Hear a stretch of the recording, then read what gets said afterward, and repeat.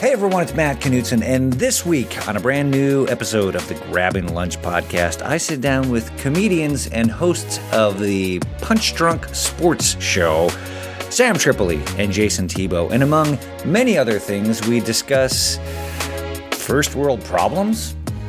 That's actually how you make sure that you hit all green lights, is have a text to return.